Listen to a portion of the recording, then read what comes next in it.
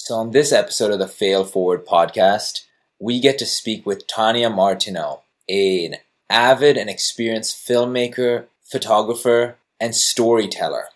To me personally, she is someone that makes everybody she talks to a better person after meeting her by making them feel heard and seen. She has a myriad of different interests, but really what we focused on a lot is her travel, but also some of the cultural influences that have shaped who she has become as a person. And then we end off with some of her failures and kind of how taking a step backward has actually propelled her 2 to 3 steps forward. Yeah, what I liked about this conversation with Tanya today was she felt she had a chance to just be vulnerable and open up. And the conversation was bouncing between us. We had a chance to listen to each other's stories. And one thing that stood out for me was Tanya saying, thank you for allowing this podcast to be a safe space to be able to talk and share our story. And that was such a powerful thing for me. This is important to us. We want people to be able to tell their story, and to know that Tanya felt like that, I could have listened to her all day. And I know our listeners are going to absolutely love hearing from her. So here we go. Welcome to the Fail Forward podcast, where Dan and Adnan peel back the onion on our guest stories and on each other, all in an effort to change the narrative of failure. Enjoy the show. I definitely feel like I want that connection with my family, especially I have 4 nieces, and so as they're getting older, there is this part of me that's like, oh my gosh, I can't wait to see them and squish their cheeks and give them all the affection that I can, right? And I have 1 living parent, and so yeah, there is this desire. I think for me, I think it also goes back to the concept of home. And we talked about that, of like home not being a certain place or even a house. But Adnan, you said, it's where your feet are. And for me, home is the feeling. It is family, part of family, but it's a place of connection, a place where I feel like I belong. And Minnesota, that's where I'm from, small town Minnesota, definitely I don't feel like fits me anymore, right? I think we all have traveled. And so when you travel and go to new places and cultures, it shapes you and changes you in the most beautiful ways. And I think you grow and you adapt, and, that's the beauty of it. And so me seeing myself in Minnesota doesn't fit anymore, right? It's like, the shoe doesn't fit. That's the Tanya that no longer exists. Now I can go back to my hometown and really appreciate and love the environment that I was raised in. And there's such good memories. I think some people that go back to their hometown, there's a lot of dread. They kind of harp on it and say negative things. But I think I'm filled with gratitude, even though I know that's not where I'm supposed to be. But I think there's a way to pursue the connection and going to your roots, I feel like, without having to be in the location. Yeah. I love that. Yeah. Tanya, I know we just jumped right into it, but I'd be totally remiss if I didn't kind of introduce you to the listeners. And I'm not going to talk about the accolades or the major accomplishments, because I'm sure everybody can look that up. To me, Tanya represents someone that, and you said this perfectly, and I was like, yes, she's someone that makes anyone she talks to feel heard and feel understood. And at least with every interaction I've seen you be a part of with me or with anyone like in our groups, it's like you make people feel better off than they were before they met you. Mm-hmm. So that means a lot to me, and that's what I want to share with the audience. But outside of that, Tanya is an experienced filmmaker, photographer, world traveler, biker, boxer. I don't know much about this, but you're into pottery as well, which I really want to learn about. And probably countless other things and curious niches that you're interested in. I want to ask you have you introduce yourself in a way that we talked about a couple of days ago. Like, if you were to film a movie about yourself, you were the filmmaker, and you were filming a short, just as you do the stories that you've told all around the world, like, what would it be? And how would it be different too than if someone else who was not you was filming you? Yeah, that's a great question. First off, thank you for those sweet words about me. That's very kind of you. It's interesting being on the other side of the microphone. Usually I'm the one asking questions. So it's like, oh, this is a unique feeling.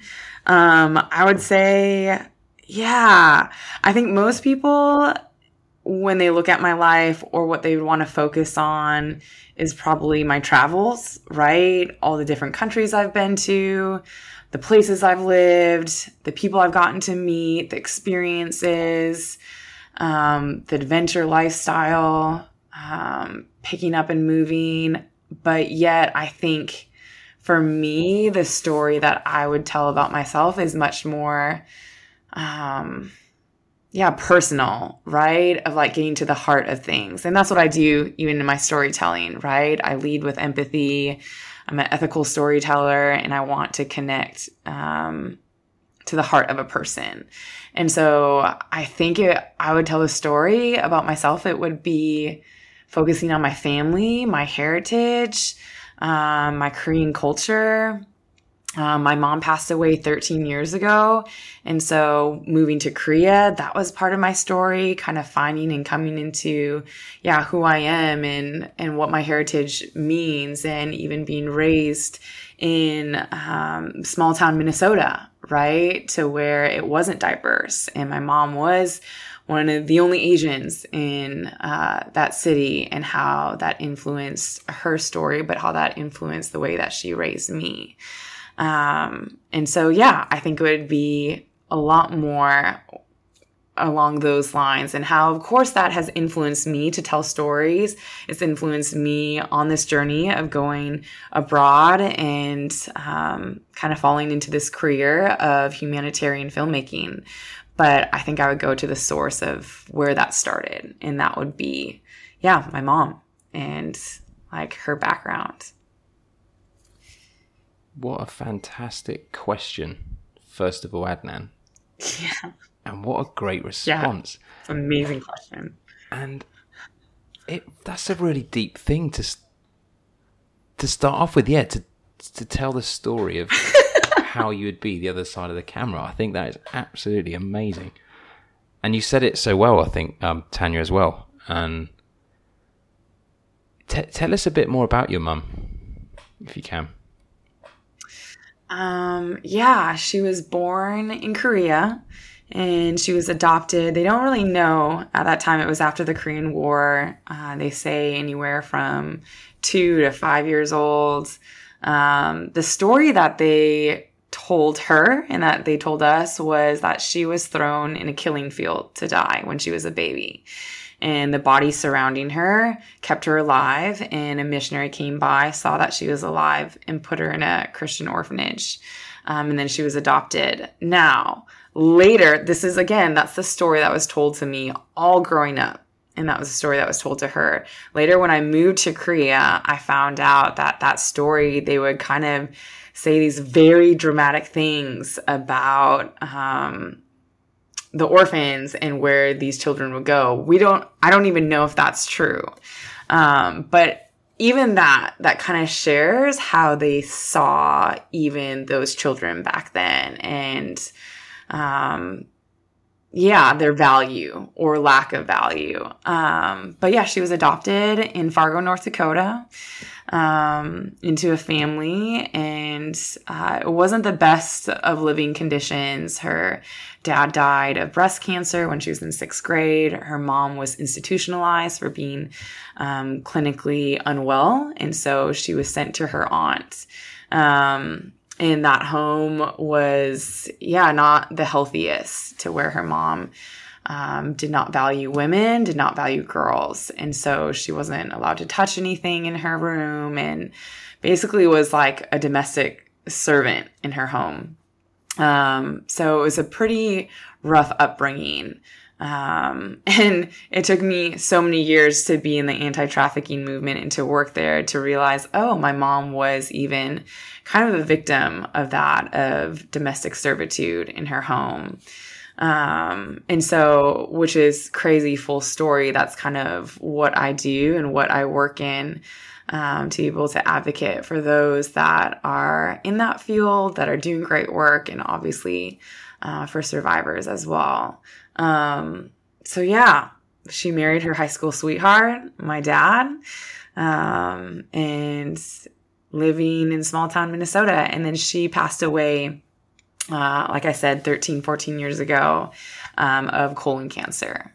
So yeah, it was 10 months of her fighting. I was 20 at the time. So I took off college, moved home to take care of her, take care of my 10-year-old sister, while, trying to finish college as well. So yeah, she definitely embodied so much of the qualities that I hope that I encompass. But yeah, of hard work, definitely even that immigrant story of just, fighting and not giving up, to take care of her kids and her family, and for us to have a different life than what she was raised in.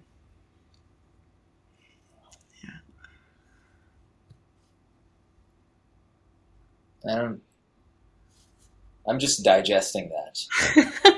Yeah. That's incredible. I mean, I can't even imagine, because as I think through the experiences that your mom went through, there's an element of going through some of those things as a child that it is so hard to take out of your subconscious, right? The one might even say abuse that you might have gone through, mental and physical, as a child. Yeah. And to ensure that you do not pass that same thing on to your children. Right. Right. Yeah, go ahead. Yeah, no, definitely. Was her aim for sure, knowing the amount of trauma. I mean, she endured so much abuse growing up, physical abuse. Her mom would beat her with a metal hose every day. And clearly she wasn't all there. And going from one traumatic situation, moving from another country, from your home, and then all of a sudden in this other home, to where there was so much trauma there. And the funny thing is, we didn't know any of this growing up. So my mom and dad had 5 kids. And there was 4 of us that were 4 kids in 5 years. So we were all really close. And I remember the first time hearing her story was when I was 14, 15 years old. Just because she didn't want us to hear her story. And again, it's that generation, right? I think there's that element of you don't share your pain, and you hide what happened in your life in order almost to pretend like it didn't happen or to ignore it. But I think, it just shows so much resiliency that my mom had, and the strength and the fortitude that she lived through, and how much she fought for us. My mom was an intimidating person. A lot of my friends were very intimidated and scared by my mom, just because she was a mama bear, and she was fierce, and she was loyal and protective, and she would fight for us. She was that classic Korean tiger mom in a lot of ways. I love it. Yeah. I'm just relating this a little bit to kind of my parents as well, because I really feel when you said that your parents often want to maintain a strong front and to show that toughness, to be tough for you. Right. Was it hard for her or for you to actually open up? Was that a pretty important moment? Did it happen gradually? What was that like? Yeah. I mean, I think growing up, right, I remember in 6th grade, my mom was teaching me a lesson on forgiveness, right? Something happened to where maybe one of my friends I was angry at, or my siblings that I was frustrated with. And she sat me down and would tell a story about her upbringing, right? So there's little snippets of those teachable moments as a parent that she would do. And that's the story that she told about her mom beating her with a metal hose every day. And every time that happened to her, she would say, "I forgive you, Mom." Every time that it would come down, "I forgive you, Mom. I forgive you, Mom." And she never felt it. She's something was protecting her to where she never felt it. She doesn't have any scars from it, or didn't. And so as like a sixth grader, I felt all these emotions of like sadness, for my mom, anger at my grandmother who did that to her, but also the sense of like, oh, wow. Talking about like the best teachable moment, but like also I can't be angry at my sibling anymore or my friend after she endured that. So yeah, I think there are moments, right, that it was like hard to hear and her story, but it also like gave so much understanding for how she lived, for sure. Yeah. So talk us through what come next for you then, Tanya, in terms of you've had some trauma maybe through some stories you've heard growing up, or the way you used to look after your sibling, did you say, and family, to then decide that you wanted to kind of go on the next chapter of your story, if you like, and experience new things. With traveling, what made you make that decision where you wanted to kind of branch out and look to what was next and find yourself, I guess, or look to what you wanted to do next? Yeah. I think that was part of my journey of moving to Korea, right?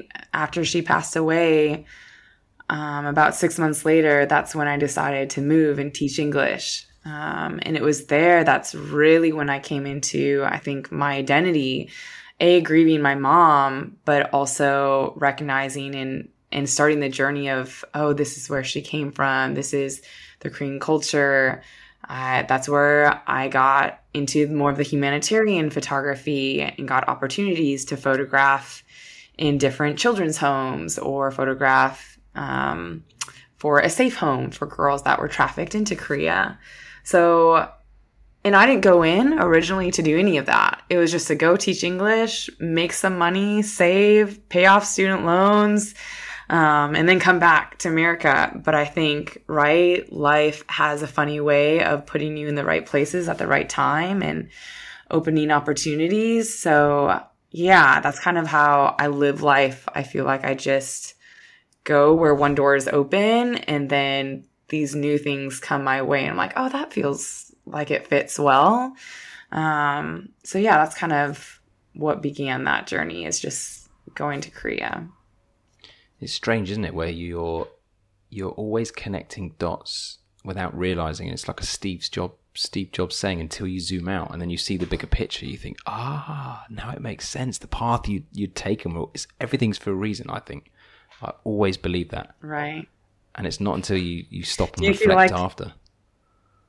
I'm curious about your life. In what ways have you seen the dots connect that in the moment you didn't see? There's quite a few. And do you know, even telling your story of when you talk about your parents, and I kind of remember my upbringing, and it's not something we talk about very often.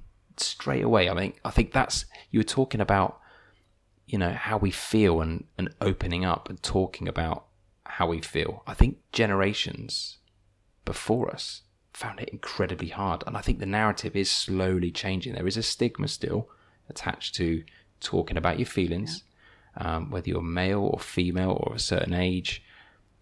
It's still not recognized as a thing. But having come back to my home country and I've seen old friends, they're already opening up to me saying, I've had a hard time and I'm quite open about talking about my mental health now. I think that's such a positive thing. And I think, looking back at my parents and growing up, ex-RAF, military, moved around a lot. There's always a lot of discipline, I think. And I think that got passed down to me as a child as well. So, yeah, there were times where I was disciplined, but it changed, I think, with my kids, where I almost felt I was like a shield to previous generations of the way people were brought up, the way we talk about their feelings, and, it didn't happen as much years ago, I think. And I kind of feel a bit of empathy for my parents as well, that they weren't able to discuss their feelings and like we are now, or I am now, I think. So when I look at my own children, I've got two boys, 7 and 4, and I took on this responsibility as a full-time dad when I moved to Dubai, and it's a very different scenario for me, as I said before, where I'm not working anymore and my full-time job is caregiver for my boys. And I think I've got a responsibility now to be able to raise them. And that's almost like my new purpose, was not focusing on the career and, you know, what I was to do next. My purpose was on raising these boys and, I don't know, giving them a life that maybe I wanted them to have, but I wanted to give them opportunities and, you know, feel things and take risks, but just be like a guide for them as well. And I think that was a very strange thing for me moving over here, because it was difficult to start with. You know, you move into big Arabic city. It's very diverse. It's different. You know, walking around a 2-year-old or 1.5-year-old in a pushchair, you know, being judged, thinking that you're being judged. So I had to figure out, you know, a lot of new things. But yeah, I think it's when you zoom out, like I said, and you look back at your path and some of the choices we had taken. I'm a completely different person now than I was 3 or 4 years ago. And I think when I look back, I was probably struggling with my mental health. I had an illness that I got through being stressed at work that I've managed to completely almost cure myself from. I've become fitter, quite open to talking about my feelings. And I think now I'm at a point where I'm giving back, and I'm starting to, you know, like we do with this podcast, we get guests on and we you know, talk about things, and it helps the listeners. And so, yeah, I think you kind of shift your mindset and realize that, yeah, there's a new purpose. And it's not until you zoom out and you realize that, yeah, we're on different paths. And I don't know what's next as well from being here, how long we'll be in Dubai. But it's exciting. I think, yeah, being able to move abroad definitely broadens your mind and teaches you a lot, for sure.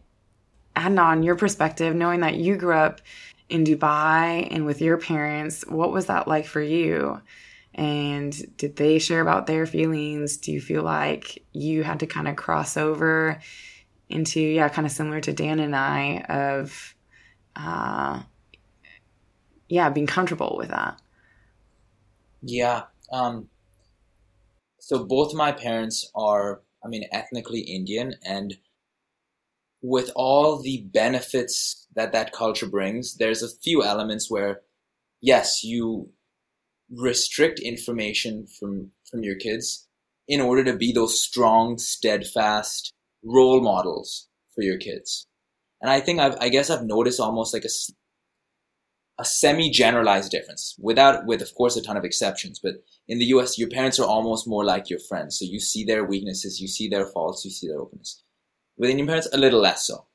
So and I will honestly commend my younger brother for championing a lot of this, where he was actually the one who said, no, I want this family to be an environment where we can all be open, honest, and also vulnerable with each other. So it was a deliberate effort over the last maybe 3 or 4 years that every time we did go back to Dubai and got to spend that quality time with each other, we would share our worries and our anxieties and our concerns. And that would help our parents, especially because both me and my brother are here in the US, but my parents are in Dubai, and it would help them better connect to some of the stuff we were managing by ourselves and handling on our own. But it was, so to speak, under the condition that, hey, tell us about some of your anxieties, where do you think you went wrong? What area, what tendencies or patterns do you think you may be putting onto us unintentionally? It's okay that you are, but we want to know, right? And because I think sometimes parents will justify a certain things they're doing as right or as correct, because as a parent, it's just, it doesn't go to say that, hey, I could be doing something wrong. That's hard to admit. And obviously, Dan, I say that as not being a parent, so I also want your input on that sometimes, because I think it takes a lot of strength and an effort as a parent to be able to say that, I don't know the answer to a child or to your kid. Yeah, all to say that, it was an active effort to cultivate. Not that our family by any means was not open and honest, but it's we wanted to strive to get to the best version of that. Yeah, I think we've spoken about this with previous guests as well. It's all part of a journey. There's no instructions to being a parent. You don't know how to raise your kids. You go on I think previously how you were raised yourself, and then you figure things out as you go. But I think the one thing I learned was patience. I was very quick to react, and I had a short fuse whilst living back in the UK. I had it was a busy job, I guess, and I was traveling a lot. So the patience I had with the kids was very small, and it was the smallest things that would kind of set me off, and I didn't want to hear them. If they were arguing, I didn't want to hear what they had to say. Whereas I think now I've got time to listen, and I think that new skill of being able to listen to the kids, so simple, it just goes a lot further now. So I like to listen to their feelings and let them explain. Whether I agree with them or not, it doesn't matter. I just have to just be silent and just say, explain how you're feeling, tell me what's happened, and just be able to listen. You can do the same, in adulthood as well, I guess, with friends. A skill where you can just be patient, try and talk less, which I'm learning more, and listen more. But there's no right or wrong. I think everyone's different. How you raise your children. You just figure it out. I don't know. It's hard. It's hard work, but it's all part of the journey. I think it's exciting. And we spoke to a guest recently where he said, there's another guest that said it's small children, small problems, and then bigger children, it's bigger problems. And you're just learning new things as you go as well. It never changes. It just, different size problems, I guess. I want to talk, Tanya, about that year that we spoke about where you actually took a little bit of a step back from filmmaking. I know we spoke a little bit about what drove that, but I'd love to kind of delve a little deeper into the challenges you faced, the response to it, but then also how you were able to get back to that thing that kept pulling you towards it. Yeah, no.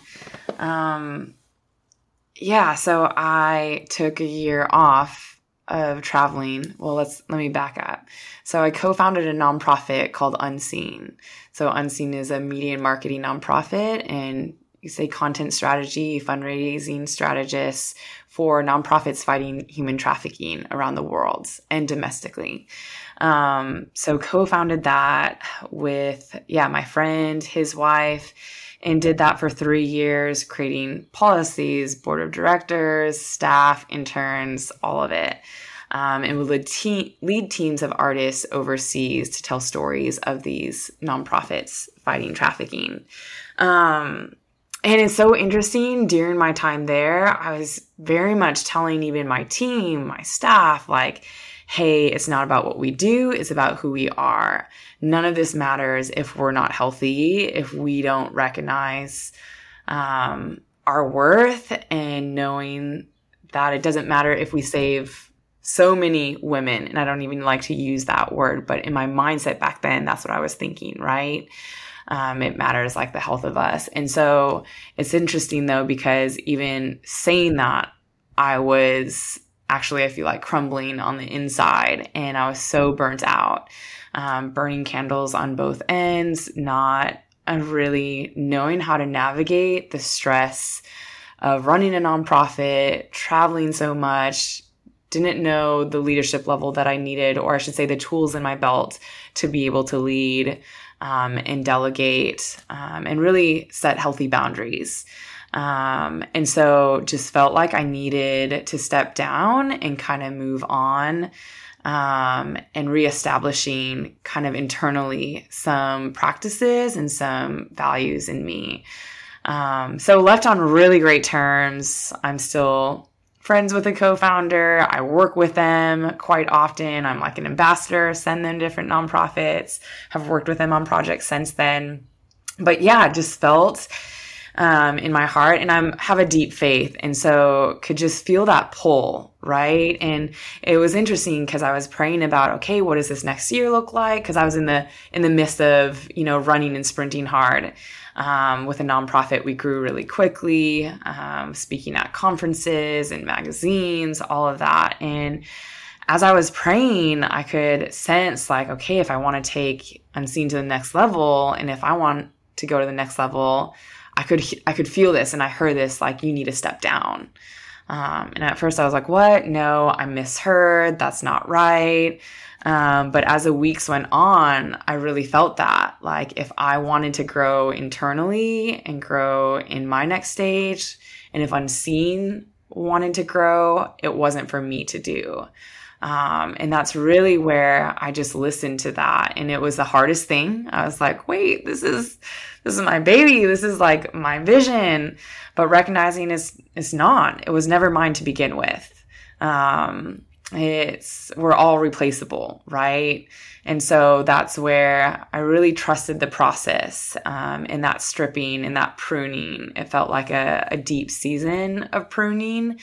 And that's when I moved to Colorado, and just worked at a chocolate fondue restaurant, which was amazing for the chocolate.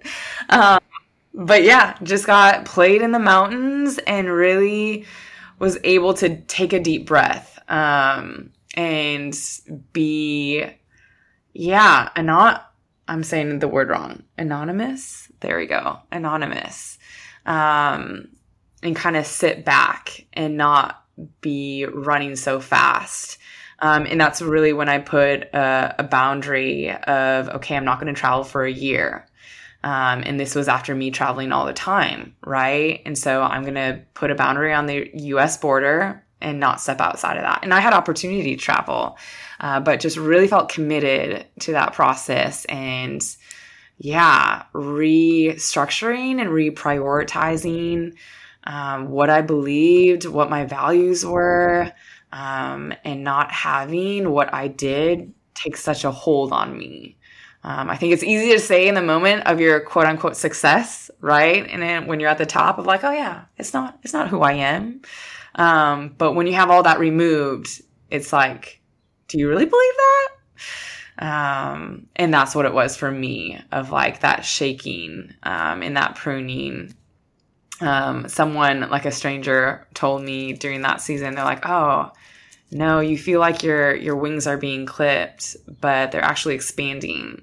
And on the outside, it looks like they're being clipped and like you're going backwards, but you're really being propelled forward. I think that's a lot, right? In business and relationship and success, I think you're always kind of going through that cycle of, okay, what things need to be pruned? What seasons do I need to go through? And how can I see this as a way of growth versus a way of failure, right? And that's really what catapulted me into my next season, which was working for that international film production company, to where I traveled 1 year, 150 days, and went all over the world. And that was after my 1 year mark to the date I got asked to join that company.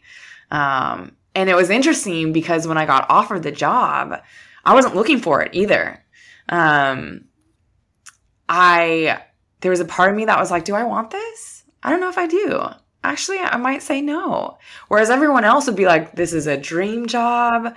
You're like working for this international company. They're sending you all over the world to tell these stories of these remote places. But I think that's what that year did, to where it was like, oh, this doesn't have a grip on me anymore. To where I got to enter into that new season, to where I wasn't enamored by the lights. I wasn't enamored or romanticizing the travel, whereas most people do. And you all know, right? Travel is romanticized, but there's two sides to the coin, and it can be lonely, it can be tiring, exhausting. You miss birthdays, you miss a lot of things. But yeah, that was a very long-winded answer.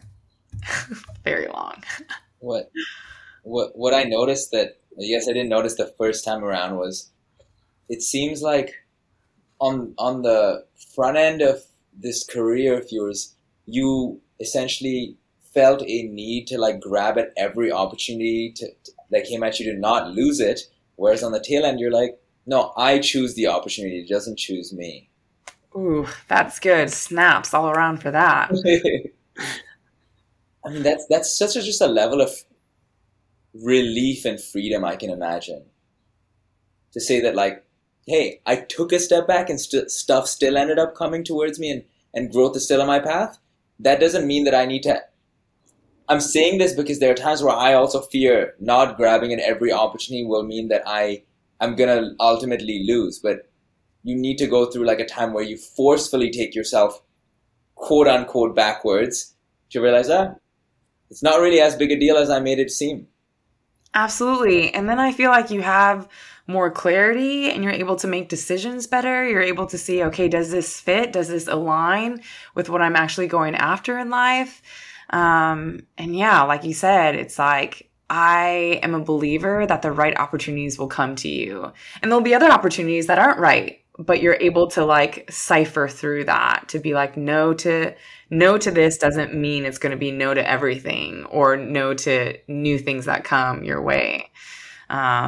So yeah, it's like when you put your foot forward, things are going to happen, right? And there's going to be movement and there's going to be momentum, and we're in control over our life, right? We aren't going to be like thrown to the left or to the right by whatever comes our way. But I've learned that like, nope, I can say no to this and still things are going to happen. That was so relatable, like 100% to me listening then. I was just smiling all the way through going, oh my life. Almost like we were living in parallel universes together on the same sort of path, because everything you spoke about, I was just like, oh my God, that's exactly the same as me.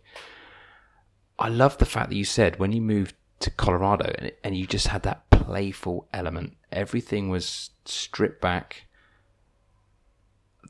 How did you feel at that time? Because at this time, you've got to have two things. One is you've got to believe in yourself, like you say, and just trust the process.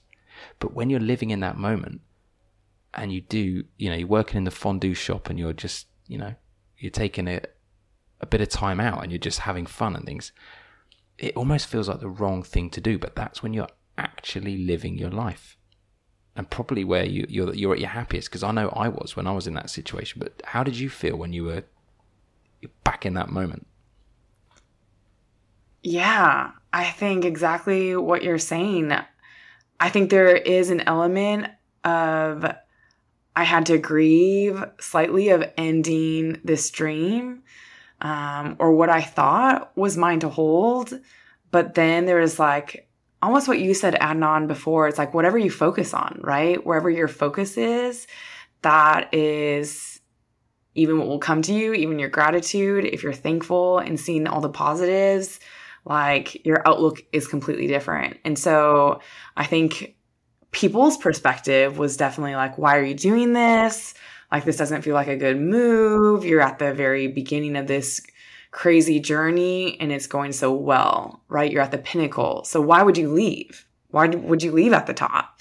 And there was this question, but like you said, Dan, it's like when you trust the process and when you truly believe in yourself, knowing that you're making the right decisions and you're turning down all the noise of other people's opinions and voices, it's like, oh, there's something in you that's like, yep, this was meant to be. This is like where I'm supposed to be at. And there is this like newfound joy and this new excitement. It's like, it's almost like a clean canvas, right? You have this blank canvas and you have the ability to be like, wow, I can dream up now something completely new that I didn't have before. And so, yeah, and I love the element of play. You're right. Like, I think the element of play is where ideas and dreams happen. So, yeah, I like that you experienced that as well. I'm curious, like, for you, Dan, what resonated so deeply to you in terms of, your story? It goes back again. It's like, for me, it's something that shapes your future, and I think it becomes a defining moment when you think, I too had given up a career. I was winning awards, huge, biggest company in the world I used to work. They used to employ the most people in the world, Compass Group, big catering group. And I was a general manager, and I was getting awards for big projects just before moving out to Dubai. So I felt like I was here and I was going up here.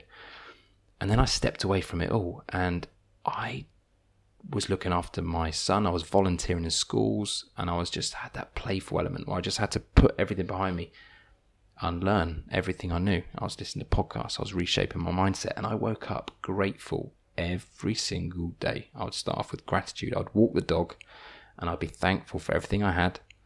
And I think the one thing that I learned, and this is from my parents, I think as well, they're very giving people, both Christian.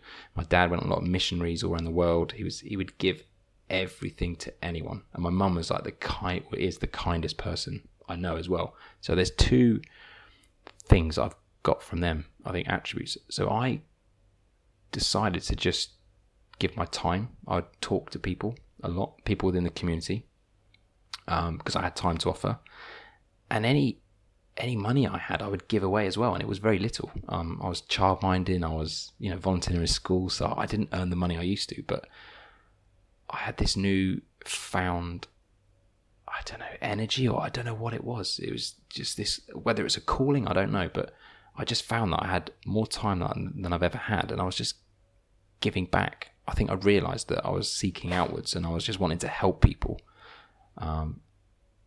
And that was like a defining moment for me. It was just to slow down, have fun, and then just give back. And that completely, I think, changed the trajectory of, where I've moved on from then. So yeah, defining moment, definitely. But very good feelings.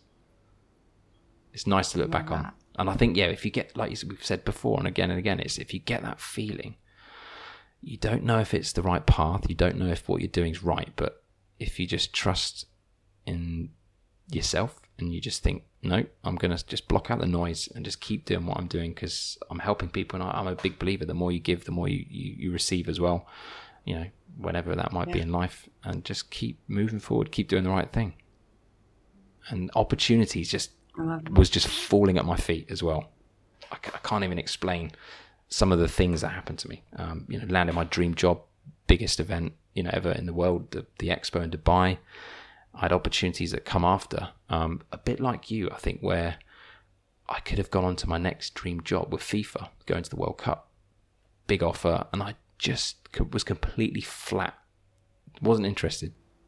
It's strange. I had this kind of big offer on the table, and I was like, no, I'm just not feeling it. I think I've got other things I need to do, and some impact to kind of create. So yeah, that's my long-winded answer for I love it. Let's not forget the fact that Dan and I met in the most unconventional of ways too.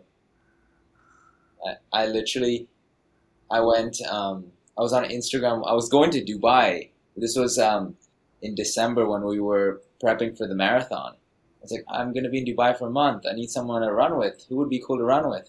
So I literally went on Instagram and I just searched #running and looked running Dubai, and I looked for anyone who was running in Dubai. I'm the only one crazy. And I just messaged like 5 or 6 people, of which one of them was Mr. at Dubai Running Dad. No way. And I was like, hey, you want to do a long run? Dude was like, yeah, definitely. Doesn't ever end up running with me. But then he follows up like in January when I'm back, and we connect. And we talk a lot about the idea for a podcast, but then also kind of what we're doing with ARC, but also Dan running his own like run club in Dubai. Oh wow! So we kind of have this shared vision of creating some sort of larger form of a running community / running business in the Dubai space, because it doesn't have one. Sure. I love that. That's a wild story on how you guys connected.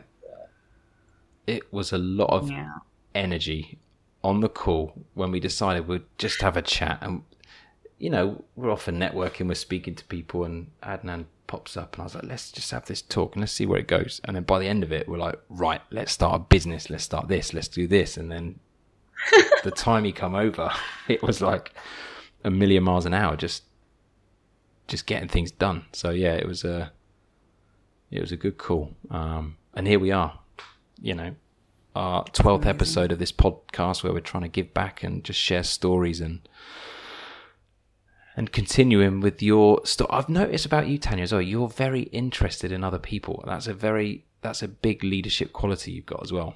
You have got this kind of aura about you where you're very good at listening, but you're very interested in other people. And where did that come from? Is that something you've learned, or is that just something you've always had? I think I've always been curious. Yeah, curious about people. And maybe it's from living in such a small town. I mean, I grew up in a town that was 1,300 people. So, like, very small, right? And it was, yeah, very much the same. And so I think once I branched out of that and once I lived in Peru, that was the first country I lived in, it was just this, like, it sparked something. It sparked a hunger in me to learn about people and to learn about cultures and seeing how people live differently than how I lived in small town.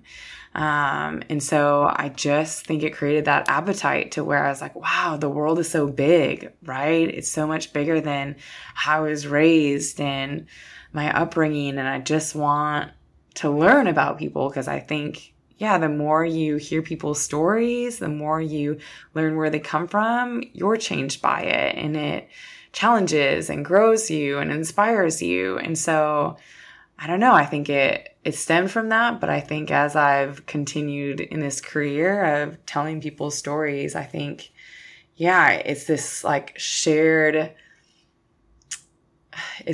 connection, this shared sense of honor even and respect and sharing dignity of like, you're seeing me, I'm seeing you.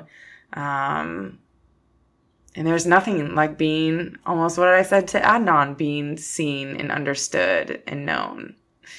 So I know how I feel when I feel that way by someone, and I want to give someone else that gift as well. Yeah. And I think as I've traveled overseas and have gone to some really harsh conditions and working with people that are running from genocide in their country, in refugee camps, or traffic survivors, right? I have seen the power of what telling your story can do. And I think, yeah, I've seen so much power given back to them once their story is told and once it's received from someone that really treasures it and is empathetic and sees them first and foremost as a person. So, yeah, I've seen the healing that can come from it.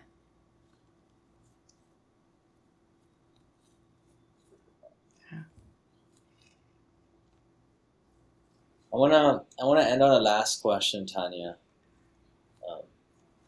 It's somewhat dark, but I think it has a positive to it. What would you want written on your gravestone? Oh, that is dark. I think I would want people to know that I loved well. Yeah. Just simple, like, and however people want to perceive that or interpret that, because I think love can come in so many different forms and ways. But I think that would be my hope. I love that. Keep it open-ended too. Yeah. I love that too. And I also love the silence after these questions because I am taking in so much that it's almost like after every conversation we've had, and it's just a moment of just taking it in and just reflecting. And it's quite a nice, yeah, even just what you said then. I'm just there just working out, thinking there's so much meaning behind that. I loved well. It's epic. Tanya, thank you so much. Yeah. I remember us sitting, grabbing ice cream, and and asking you to do this, like, 4 days ago? Right. Couldn't have imagined this going even better than it has. So I really, from the bottom of my heart, appreciate you joining us and sharing, a story that I'm sure is can be hard to tell. Well, I appreciate you guys being so open and receiving the story so well and being very thoughtful and genuine. It's very easy to talk to you both.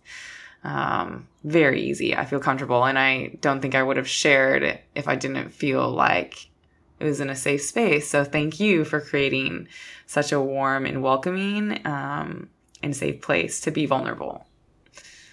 That means a lot. Yeah. That really means a lot. Appreciate that. And I really appreciate that. And I've really enjoyed talking to you, Tanya. Next time you get ice cream with Adnan, can you please call me? Because I want to be in on that as well. And I'll get some ice cream from my fridge or freezer, and I'll join you. Yes, and we'll carry on absolutely. talking more. We'll get you a third cup of soft serve. Please do. Yes. Awesome. Epic. Thank you again. Thanks for listening. Leave us a review. Tell us what you think. Find us at Instagram, failforward.pod. If you know someone that wants to be on the show, or if you want to be on the show, give us a shout, DM us, and we'll see you soon.